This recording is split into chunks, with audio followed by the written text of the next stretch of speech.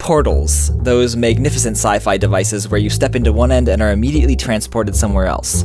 Portals are just begging for us to ask, what happens if you pass a portal through itself? Because anything going into the orange portal comes out of the blue portal, so when the blue portal goes into the orange portal, it should come out of itself. Which, is that even possible? Yes, I'm going to show you how, and it's weird. To make things easier, we'll start with a portal in 2D space, which is basically a line. We'll imagine these work just like portals in 3D. When an object enters a portal, it exits at the same position relative to the other portal. The idea is that if you put two portals back to back, you can't tell there's a portal at all, and then you keep that same relative behavior no matter where you move or how you orient the portals. So an object entering near the bottom of the orange portal exits near the bottom of the blue portal, and so on. And if the blue portal itself starts to pass through the bottom of the orange portal, and we'll try to keep it clear where the front and back and top and bottom of the portals are so you can tell how they're oriented, if the top of the blue portal enters the bottom of the orange portal, it will emerge out of the bottom of the blue portal with the same relative orientation.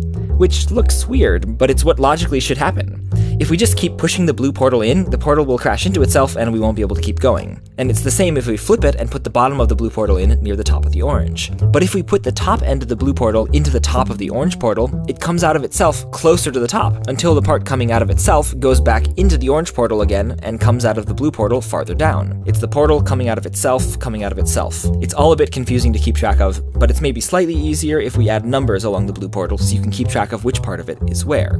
Because you should be able to keep track of the entire blue portal. There's no inside of a portal, since anything that passes through one portal is immediately outside the other end. So 100% of the blue portal must remain visible and in existence at all times. That is, we should always be able to account for the full length of the blue portal, no matter how weirdly recursive the situation becomes.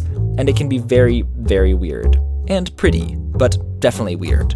Anyway, to get the blue portal to go all the way through, the very end of the blue portal has to finish coming out of itself as it simultaneously disappears into the orange portal, which seems impossible unless the portal is infinitely thin. Otherwise it's going to get stuck on itself or get squeezed or something. But if we allow ourselves a little flexibility, a 2D portal passing through itself looks like this. Or this. Or this. And in 3D, it's similar, but slightly more confusing because of the multiple rotations needed to fit the portal through itself. Here's one way a portal can pass through itself, where I've colored the back side of the portal black, and kept the front side a solid color. And here's the same thing with a grid on the portal so you can keep track and really confirm that it is always 100% outside, even as it's passing through itself. But of course, you probably want to be able to look through the portals as this is all going on, which looks something like this. To be honest, I was kind of surprised that it's as possible as it is to pass a portal through itself. But when we follow things through to their logical conclusions, sometimes the universe, even a made-up one, can surprise us.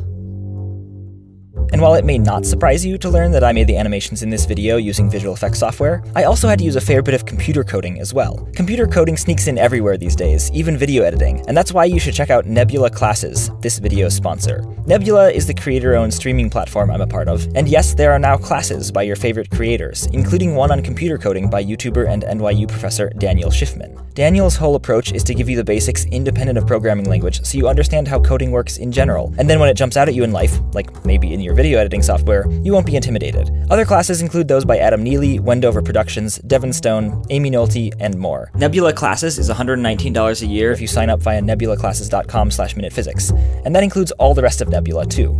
Nebula Classes, great classes from your favorite creators.